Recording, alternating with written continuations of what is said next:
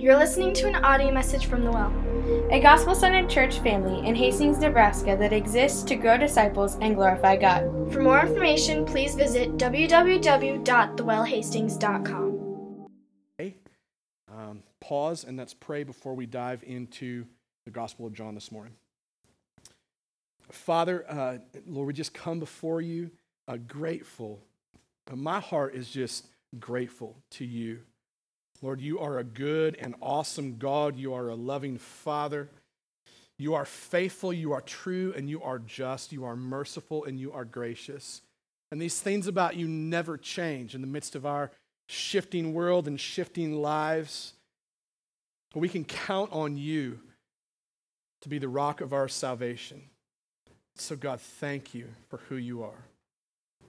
We ask, God, that you would come and that you would help us by the power of your Spirit as we open your word, that you would give me the appropriate amounts of clarity and words and boldness as I preach, but that you would open all of our hearts collectively as a church family to help us hear from you, to be challenged by you, to be encouraged by you, to be rebuked by you, to be taught by you as we open your word. We know that your word is living, it's active, it's breathing, and it causes change. And so we ask, God, that you would do that deep within us.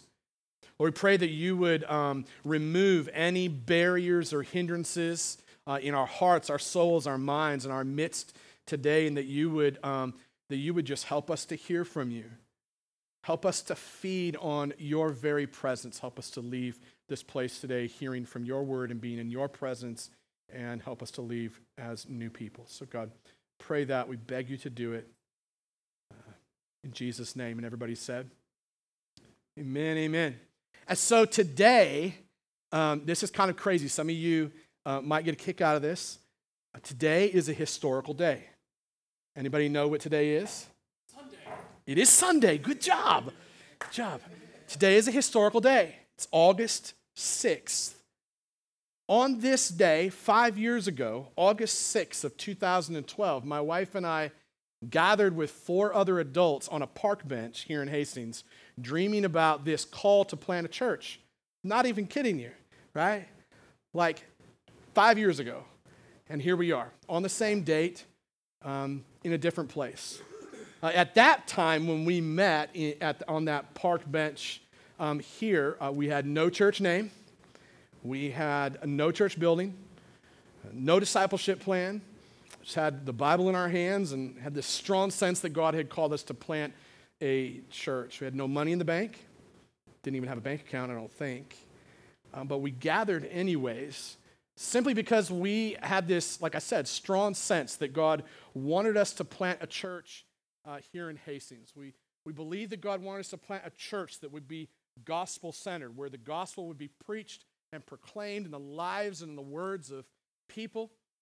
We believed that God wanted us to plant a church that would have a strong sense of community or family, belonging to one another and belonging to Christ. We believed that God wanted us to plant a church that would engage God's mission to seek and to save the lost, those who are far from him and had not heard the gospel. These were the things that we believed intensely then, and we believed that he was calling us to just lead that charge, right, and gather people. So there we were, 6 adults and I think 10 kids. We've always been outnumbered by kids. If you've been in our home and met our family, you know. 7 kids, 2 adults, we are outnumbered. And that's just the way it's been from day one. And here we are, 5 years later, still gathering in community on Sunday morning, still gathering throughout the week in gospel communities. We've got a few more people now than we had then. Gathering in this rented facility, right? Doing setup and tear down every week. Got a little bit of money in the bank. Actually have a bank account. Got a little bit more clearly defined discipleship strategy and what we believe God has called us to do in terms of reaching people and seeing disciples made. And we have a church name. We have a church name that is based on the text that we're going to study over the course of the next 3 weeks. Now, I will be honest. I love to strategize and plan, but one thing that I did not plan was to begin preaching John chapter 4 and Jesus' encounter with the woman at the well on this day. I did not plan that in a way where I connected the dots until I sat down and began prepping this sermon, and I was like, holy smokes, look at what the Lord has done. So let's open the Bible. Let's turn to John chapter 4. My hope is that God, as we open his word and as we read it, as we study it, that he would teach us and shape us and convict us and encourage us, right? So let's dive into that. John chapter 4, verses 1 through 15. Now, when Jesus learned that the Pharisees had heard that Jesus was making and baptizing more disciples than John, although Jesus himself did not baptize, but only his disciples, he left Judea and departed again for Galilee. And he had to pass through Samaria. So he came to a town of Samaria called Sychar, near the field that Jacob had given to his son Joseph. Jacob's well was there, and so Jesus, wearied as he was from his journey, was sitting beside the well. It was about the 6th hour. A woman from Samaria came to draw water. Jesus said to her, "Give me a drink." For his disciples had gone away into the city to buy food. The Samaritan woman said to him, "How is it that you, a Jew, ask for a drink from me, a woman of Samaria? For Jews have no dealings with Samaritans." But Jesus answered her, "If you knew the gift of God and who it is that is saying to you, 'Give me a drink,' you would have asked him and he would have given you living water." And the woman said to him, "Sir, you have nothing to draw water with, and the well is deep. Where do you get that living water?"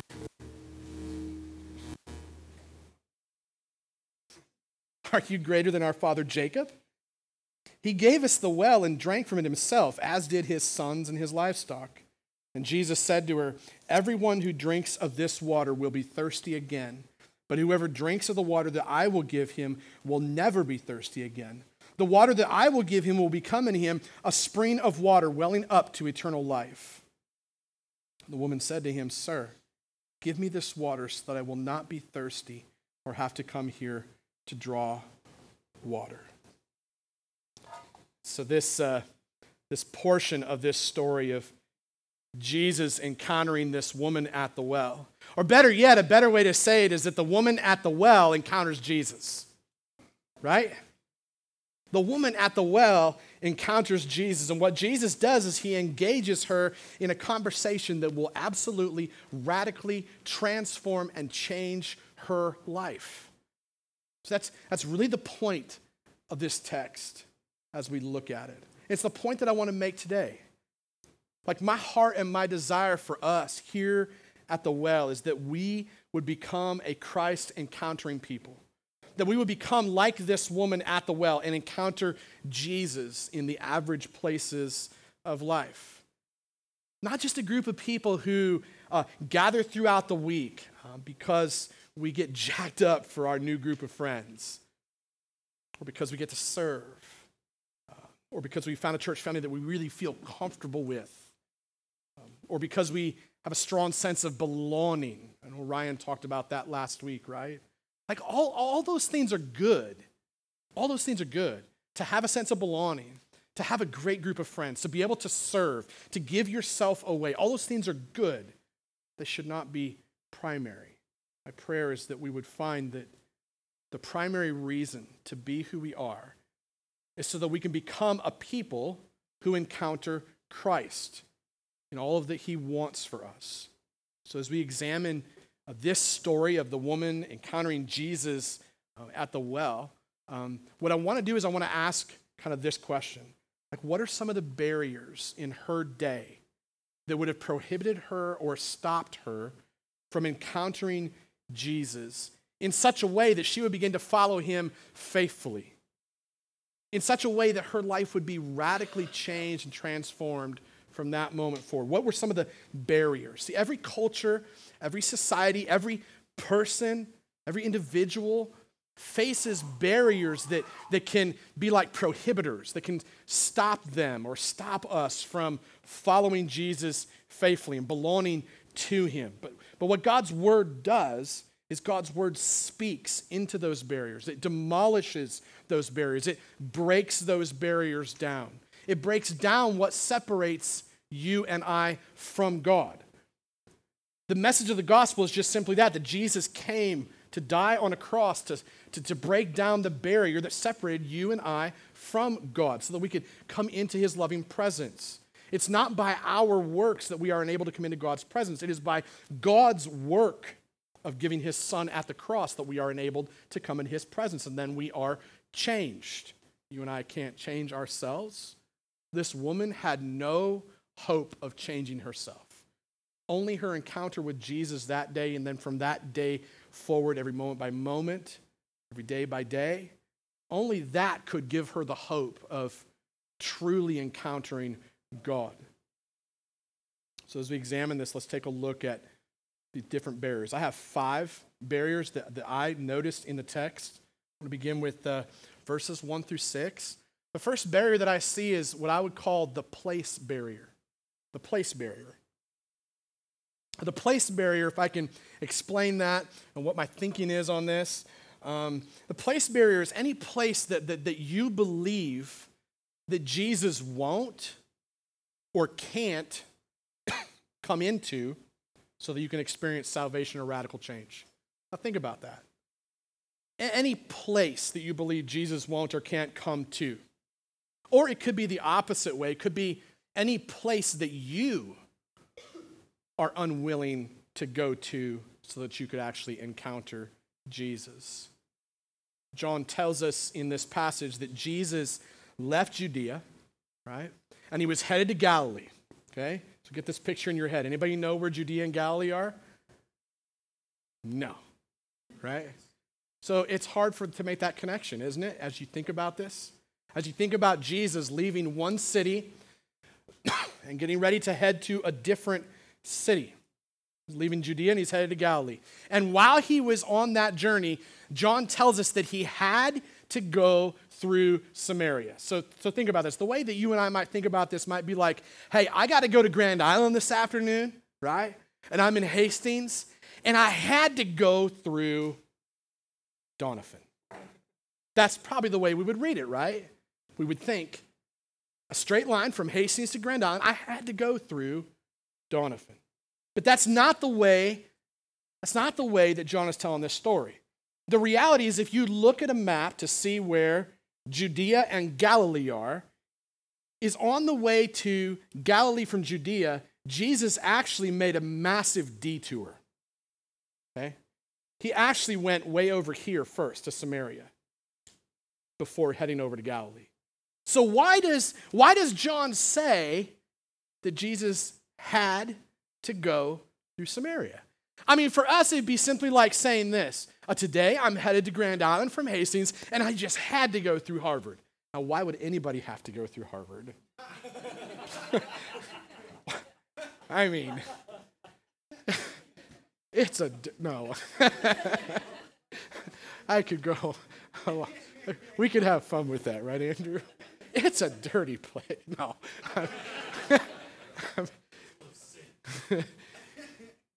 Here's the thing. If Andrew was here today, and he is, if he was standing up here, and if Heather was at home, and they had previously made plans to go to Grand Island, right? And we say Andrew left Hastings to go to Grand Island, and he had to go through Harvard. Why would he have to go through Harvard? To grab his wife, because he loves her, right? To go to Grand Island. So that would be another way of just saying that Jesus had to go through Samaria, okay? Jesus had to go through Samaria because this woman was going to be at the well that day, and he loved her. This is the reason that he had to go through Samaria. I mean, the reality about Samaria, when you think about the way the Jewish people and the Jewish culture viewed Samaria as a place, this is a place that they avoided. The Jewish nation would avoid Samaria at all costs. They would plan extra time if they had to take a trip that would potentially take them through Samaria, so that instead of going through the place of Samaria, they would go around the place of Samaria. And if they absolutely had to go through or to the place of Samaria, when they got out the other side, they would take off their sandals and they would shake the dust off their sandals. So picture that you and I might have of shaking the dust off my feet, right? From being in that place. This is the way the Jewish folks did that. And the reason for that is because Samaria was the home of a group of people called Samaritans. And Samaritans are people that the Jews basically didn't like. I could go into all sorts of explanation here, but basically this place was full of people that the Jews would have no dealings with. It created a barrier for them that kept them from going to or through Samaria. So they refused to travel through there. This is a place that they would never go to. So for Jesus, a Jewish man, to be sitting at this well at noon on that day was unheard of. It's a barrier of place. For me, sometimes I'm unwilling to go to the place that God is calling me to go to. Sometimes I'm unwilling to have that conversation, maybe with a difficult person, somebody that I think is difficult, maybe. Maybe I'm unwilling sometimes to confess my sin, unwilling to resist my sin, unwilling to go to the place that God is calling me to go to, unwilling to believe that God would come into those places of my life. What's that like for you? I think that we all have some places of our hearts and lives that we mistakenly believe Jesus would not go there. Let me just say this for a second. Jesus was willing to be dragged to the cross and into your sin so that he could save you and I. This is what he was willing to do. That's the good news of the message of the gospel, is that Jesus breaks down this barrier of place. There is no place that Jesus isn't willing to go to save and to change people. No place. That place that you're unwilling to go to, he went there, he's there, and he's waiting for you to go there. It's the beauty of the message of the gospel. Jesus demolishes the barrier of place. He breaks it down. He destroys it so that you and I can go there and be in his presence. He does that so that we can become Christ-encountering people. Now, the second barrier that I see in our text is in verses 7 through 9, something that I would call the person barrier. It directly flows out of the place barrier for us. The person barrier, just a bit of a description on that so you got some context. Man, the person barrier is simply that barrier of the kind of person that you think you need to be to actually encounter Christ. It's the barrier of the kind of person that you think Jesus would actually want to encounter. Like some of us are so ashamed of ourselves, or we feel so guilty or so unlovable or so fearful. We're so controlled by those feelings of who we think we are. I'm a shameful person. I'm a guilty person. I'm an unlovable person. I'm a fearful person. Jesus would never want to spend time with a person like me. We mistakenly believe that. And so what happens is we wind up living behind a barrier that impedes or prohibits us from encountering Christ in a life-giving way. See, the Jewish people didn't necessarily just avoid Samaria because they didn't like the kind of sand that they had there. Okay? The Jewish people didn't avoid Samaria because they didn't like the kind of food that they served up in their pubs and in their restaurants, or the kind of beer they served. They didn't avoid they avoided Samaria because of the kind of people that were there. They avoided Samaria because for all intents and purposes, as you study this out, the Samaritans were a mixed race of people. And for the Jews then, they had this deep value and belief that somehow those of us that are more like mutts, like me, right, just mixed from all sorts of areas, somehow dirty, right? Just dirty and unclean. Kind of that joke we were talking about earlier. For all intents and purposes, that's the way the Jewish folks saw the people in Samaria. Unreachable. Thought they were dirty Gentiles. Didn't want to be around those people, okay? Now let me just say this. In different cultures in our society, We all do this. Listen, you don't have to wear a tie and a suit jacket and be that person who's kind of snobby with the nose up in the air. You don't have to be that kind of person who doesn't like the rougher crowd. You can also be the rougher crowd who doesn't like that kind of person with the suit and the tie and believes they have their nose up in the air. And we can, by having our heads down, still have our heads up in the air and our noses. So this is not just one group of people. This is a universal issue. We look at other cultures and other groups of people, and we say, man, I don't know about those people, right? I don't know if they're reachable. I don't know that they're worth my time. I think we connect to this. Really, the racial thing here is not, while it's a big issue in our culture today, and I think it always has been because hearts are broken, that's not really, I don't think, the biggest issue in this text as I look at it.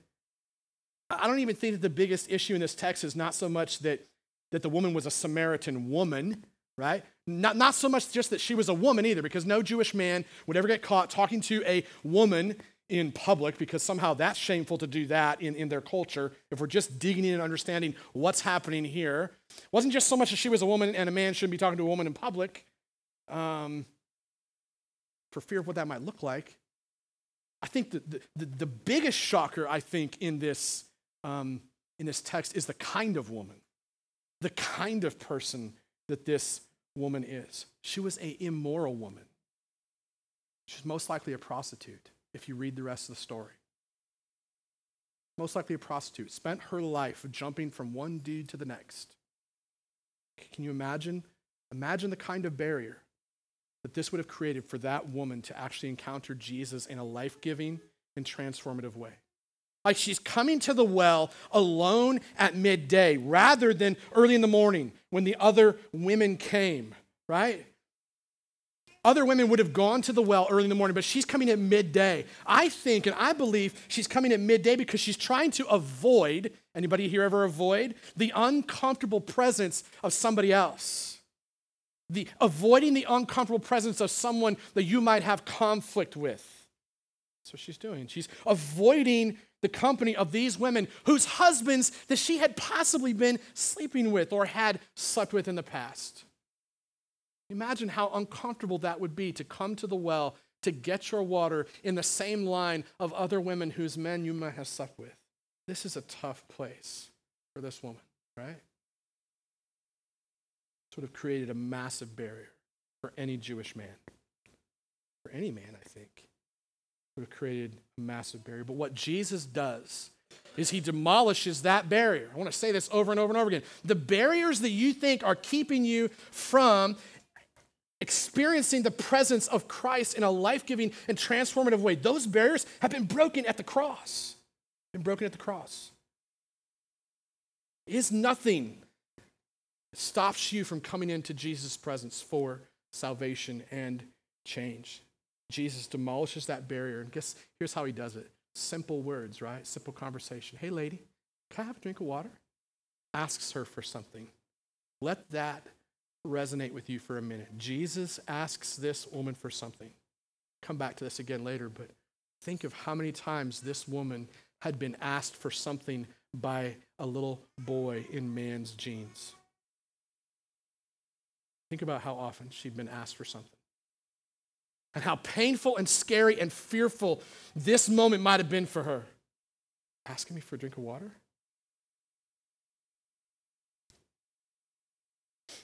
And I used to believe that I was the barrier to encountering Jesus. Right? Anybody here feel like that sometimes? Like you're the barrier? There's no way that God could want to come into your presence or be with you, especially if he knows what happened last night. I used to believe that Jesus would never want to be around a guy like me. All of my issues, all of my problems, all of my sin, I used to think that Jesus would look at me and just say, man, you're a waste of my time. This is the negative self-talk that has taken place deep down inside of me. I used to think that Jesus would just look at me and say, you are a big fat waste of my time. You can't get your crap together. Like you need to help yourself before I'm going to help you.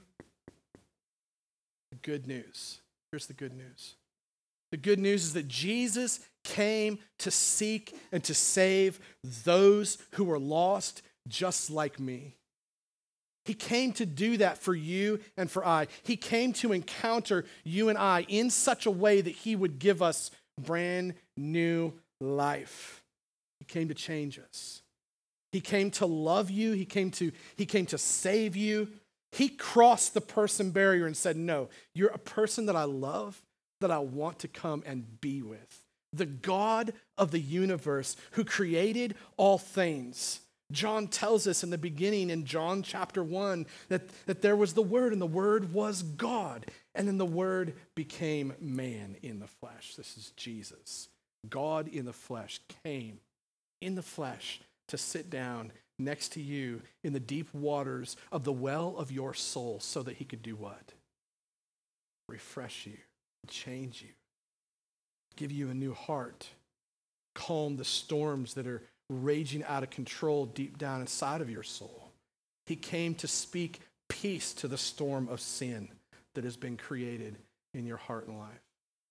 That's what he came to do, so that you could experience his life-giving presence. He came and he broke down that person barrier. He loves you. The third barrier that I see is what I would call the resource barrier, verses 10 through 12. The resource barrier is basically kind of like that big mountain, okay? That big mountain that you hide behind when you believe that Jesus doesn't have the resources necessary to bring you the healing you need or the satisfaction that you desire. It's that place of despair that you go to when you start gutting it out all by yourself, all alone, instead of relying on God to be enough for you. Like sometimes we do this simply because God doesn't give us what we wanted. That's sometimes I think is why we do that, when God doesn't give us what we wanted. You ever go without what you wanted for a long, long time and just start to get really frustrated? You know what I mean? Like you've been begging God and asking God for that one thing to happen, and he doesn't give that to you, and you start to get frustrated. You start to actually believe that, man, God doesn't have the resources to give me what I was looking for. Like struggle with loneliness your entire life, maybe. Struggle with the acceptance your entire life. Feel like nobody has ever accepted me. Struggle with that unlovable feeling, maybe. And just always wondered, like, why doesn't God give me what I want in this area? I'll tell you what it is. It must be that he lacks the resources to give me what I've wanted. And then what happens is when we begin to believe that deception, those lies, when we begin to believe those things, instead of them relying on God, then what we do is we then like we go sit in a corner, right? And we kind of start pouting, like, God, you didn't answer that prayer. You didn't give me what I wanted. I'm mad at you. We begin to accuse God, the creator of heaven and earth, the maker of all things, the one who has all power at his fingertips. We begin to accuse him of not having the resources to overcome or to satisfy or to fulfill, right? We begin to say, God, you're not big enough then, because you didn't do this thing for me. What we do is we make ourselves the judge and ruler, and we then sit on the throne and we begin to judge God. We accuse him of not having enough. So this woman in the text, I think she's got to be in utter shock, right? It's in utter shock because Jesus is asking her for a drink of water. As I said earlier, my imagination as I see her, maybe as you think about her next to that well, I see her just wondering, like, a drink of water? You want a drink of water from me? Well, like, what else do you want? Right? What else do you really want from me? You're really here not just to get a drink of water. There's more that you want from me, right? This woman is used to being used and abused for other people's pleasure. She's used to men taking what they want from her. She asks Like, why are you talking to me? It's almost as though she's asking, like, okay, what do you really want from me? Like what's the catch here? Right? Like, what's the catch, Jesus? Listen, you don't have to be a woman to be thinking that way. I think us men, we all think this way at times. Like, okay, God, if you want me to come follow you, to serve, give my time, my talent, my treasure to you, what's the catch there? What else do you want from me? And then we hear texts where Jesus says things like, I want your whole life. And we go, oh.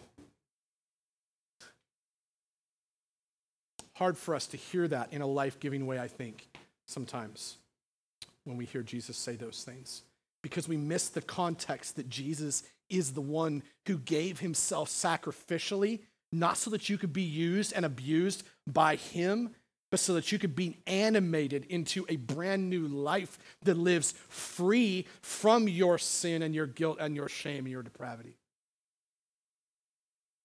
He came to give himself, not take from you or I. It's Jesus' answer, too, in the text. His answer is classic gospel, classic good news. It's basically saying, I'm not here to take from you. I'm here to give you new life. He's there to help her understand that all of her seeking for meaning and fulfillment at the dead, stagnant waters of sexual sin and human relationships, all of that can be over right now. If she would just come to the point where she would realize who he is and what he comes to do. If she would come to a place to understand who he is and what his intentions are for her, because he can give her living water, she would never thirst again. Now her response, you think about that, her response is classic too. Kind of shows where her heart is at. Her words give her away, right? Out of the fullness of our hearts, our mouths speak. Her words give her away. There's this resource barrier between her and Jesus. She doesn't believe that he has what it takes to actually change her life. She doesn't even understand that he's offering her eternal life in the first place. She's more concerned about physical water being piped into her house so she doesn't have to serve up stagnant water anymore out of a well. Or she wishes that he would do that but doesn't believe that he can. She doesn't want to make that trip to the well anymore. She runs the risk of encountering other mad women, right? Or runs the risk of encountering another little boy who has man's clothes on but doesn't act like a man and is only there to take advantage of her. Doesn't want to go there anymore either. She's still stuck in this physical realm. Long story short, she doesn't see a bucket in Jesus' hand. He doesn't appear to be a successful businessman. He doesn't appear to have the resources like her hero Jacob did, right? Doesn't even have the resources to get his own water out of the well. And he's telling her, I got living water for you. She gets stuck in this physical resource area. She thinks that all of her problems are physical issues, not spiritual. So she hides behind that resource barrier. And she accuses Jesus of not having enough resources to help her. Sometimes I struggle with this. I don't know about you. I struggle with believing that Jesus really has the resources necessary to satisfy every longing, like deep within my soul. Sometimes I believe that he alone is enough to satisfy my loneliness or dispel my fear or provide for my needs. Sometimes I even wonder if he really has the amount of resources necessary to really forgive me again or truly love me every time I fall into sin again. Anybody else ever struggle with that? I'm just wondering, God, could he really have the resources necessary to meet me there? Good news. I've been trying to say all morning. It's so good for my soul to hear over and over again. The good news is that Jesus himself is more than enough to satisfy every deep longing within you and me. He is enough. It's just that we don't think he's enough. We've been deceived into believing he's not enough. Jesus has endless amounts of resources to spend on me. Somebody say that deep down inside of yourself. Don't say it this way. Don't say, man, Jesus has an endless amount of resources to spend on you. Like, it's good to say that, but say that to yourself for a minute. Preach that to your own soul for a minute. Jesus has endless resources to spend on me. Let that sink in. That did wonders for my soul this week as I studied. His resources are enough. He is enough. The resource barrier with God is a facade. It's a facade. When it comes to Jesus, man, he has endless amounts of resources to spend on every one of us so that we can become Christ-encountering people. Number 4, the fourth barrier that I see is what I would call the thirst barrier. Verses 13 through 15.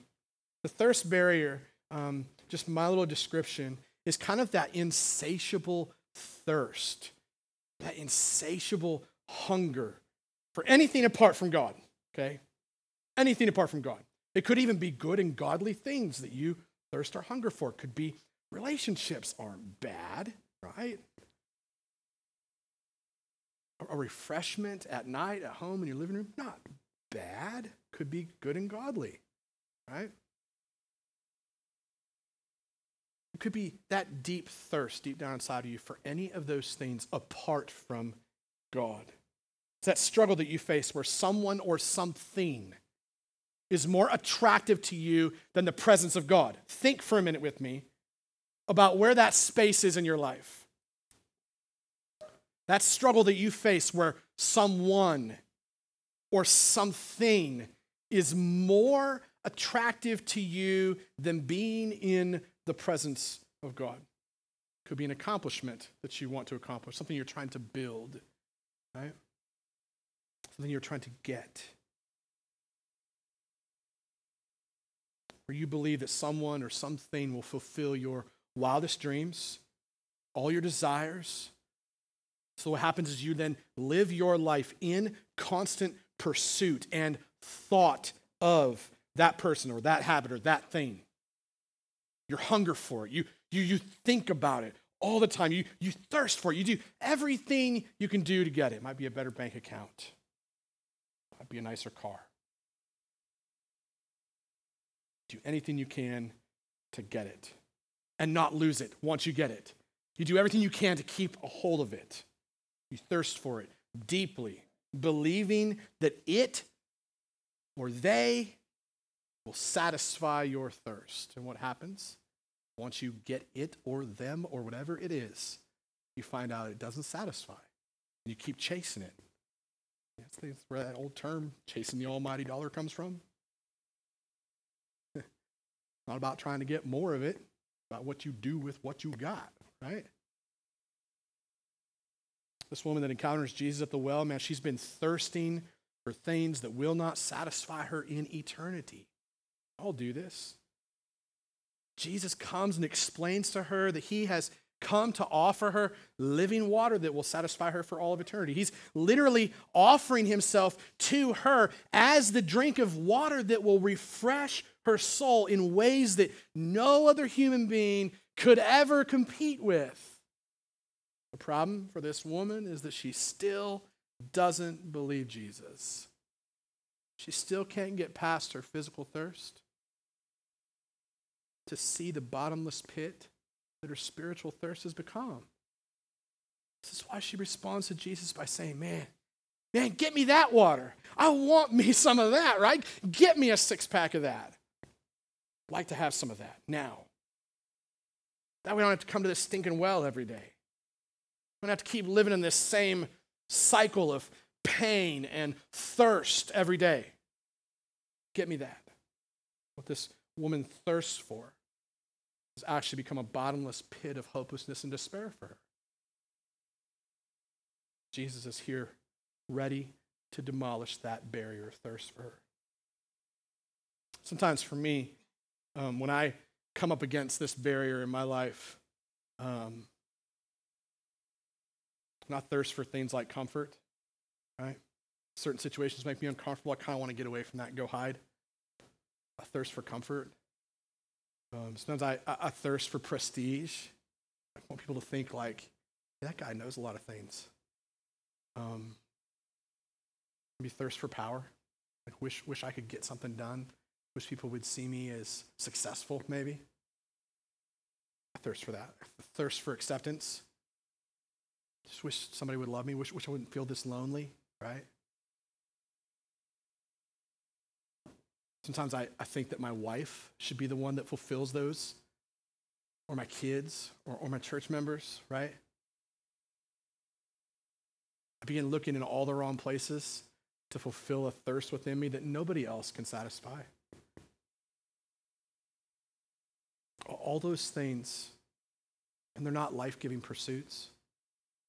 You spend your life pursuing comfort, prestige, power, acceptance, success. It's not truly life-giving. It's a rat race that you'll just continue to follow in this cycle of sin, shame, guilt, sin, shame, guilt, sin, shame, guilt. And you just wind up thirsting for things and behaving in ways that you know are ungodly and unwholesome and not life-giving. They're dead ends. They're dead ends that create barriers to encountering the presence of Christ. But the good news, right? Isn't that what we always need to come back to? But the good news, Ephesians, but by God's grace, biggest but in all of Scripture. One of my favorite old rap songs, by the way. Actually, it's not. That's probably sinful. Y'all can rebuke me afterwards if you'd like to, but I have another friend of mine that uses that as an illustration too. It just came to my mind. But by God's grace, he reached out to you and I and crossed over all these barriers and offers us a drink of water so that we can become brand new. The good news is that Jesus has given me and you the gift of his life-giving presence so that I and you no longer need to thirst for things that will not satisfy us eternally. Jesus has demolished, he's broken down, he's blown up, he's ran over it with his tractor, okay? That barrier is no longer there. Blown up that thirst barrier so that you can thirst for him and him alone, so that he might bring you the satisfaction that you want and truly need. And he did that by offering himself to you and to I, so that our thirst can be quenched once and for all, so that we can become Christ encountering people. That's what Jesus has done. That's the good news. Jesus came to quiet the storms of our souls and the storms of our lives by offering himself to us, his very presence for us. So in conclusion, I would basically just summarize everything I said this way. I believe that God wants us to become a Christ encountering people. That's what I believe wholeheartedly as I look at this text. I believe he wants to break down the barriers that separate us from his loving presence. And there is no place that Jesus isn't willing to go. Hear that. There is no place that Jesus is not willing to go to. There's no person that is unreachable. There is no problem that Jesus doesn't have the resources to overcome. There is nothing in all of creation that will satisfy you and I like the tall drink of water that Jesus is. Jesus doesn't come to take from you, or to use you, or to abuse you, or to entertain you, or to smooth over your sin. Jesus comes to offer you and I brand new lives, and that new life begins now. It begins by encountering now, and then continuously by encountering him in every crack and crevice of our worn out lives. The only questions, just some application questions, they're probably way too heady and not practical enough. Give me a few weeks, right? But just a couple of questions. Like, will you let Jesus break down those barriers in your life? Will you receive his offer and gift of eternal life? Will you surrender every barrier to Jesus? Will you let Jesus come into every dark and simple place of your heart? Will you see that you aren't wasting God's time? Will you trust that you are the person that Jesus died for? Will you trust that Jesus himself is enough for you? that no person, place, or thing or pursuit can replace him or satisfy you. My prayer today is that we would become Christ encountering people. That we would become a people who encounter Jesus at the well of our hearts and the well of our souls, and that he would do radical transformation and change and a work of salvation deep within us. That's my prayer. So let me pray that way. Father, thank you for this word. Thank you for your word. We ask that your Spirit would be just tangibly present among us, that you would continue to speak this word into our hearts and our lives, that you would continue to shape and to mold us into just people who encounter you daily. Lord, let your presence be what we thirst for and long for. And God, I just ask that you would let that be what brings you honor and glory in our community. In Jesus' name, amen. Hey, as we close, we'll close with communion. And there are two of us near the front to serve you. The way that we do this is that you just kind of come down through the sides and receive the elements, go back to your seats.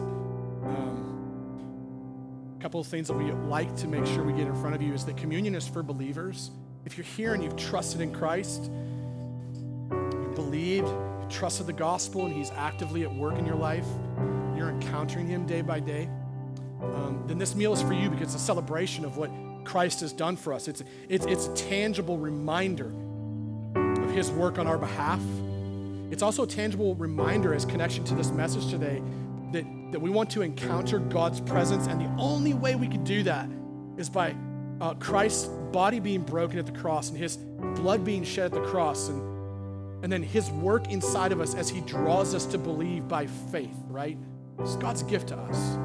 So if you've believed that and you're part of the family of God, then this meal is for you to remember. If you're here and you're not a believer yet and you're just like, man, I don't know about all that stuff, then don't take this meal. Like don't come forward for the meal. Not because we don't like you. We actually love you. We just don't want anyone to begin to partake in something that just feels like a religious activity that has no real meaning. Like we don't want that. God could be speaking to you now. As you've listened to this message, you've listened to his word. He could be speaking to you now about your brokenness and your sin and your separation from him and the barriers that have held you back from walking with him. And you could be in that place where you're like, man, I believe that Jesus died for me. I believe that he had my picture in his pocket, that he had my name written on his list. And then when he came to die so that my life could be transformed, so that all those barriers could be broken down, so I could come into the presence of my Father and experience true love for the first time. And I want to repent of my sin and turn away from that and follow Christ wholeheartedly. That could be you. And if that's you, awesome. Then you need to come forward. There'll be two of us up here serving. We'd love to pray with any of you before you consume the communion elements. For some of you, you're here and you're believers, and you might just feel like, I got some things going on I need some prayer for. I got some sin in my life I need to really de-junk and ask God forgiveness for before I do that, so I don't bring some sort of God's wrath almost down on me. I don't want to make this an impure thing. And that's good to do. It's good to examine yourselves and have God just examine you. So that as you come to receive Christ and his broken body and shed blood, that you come with a heart that's being made right. And yet at the same time, there's a sense in which you should just be bum rush in the front, right? To get that, because it is a reminder that Christ is everything for us. So thanks for letting me preach, guys. I love you a bunch. Let's stand and let's close in worship, communion, and prayer. You're listening to an audio message from The Well, a gospel-centered church family in Hastings, Nebraska that exists to grow disciples and glorify God. For more information, please visit www.thewellhastings.com.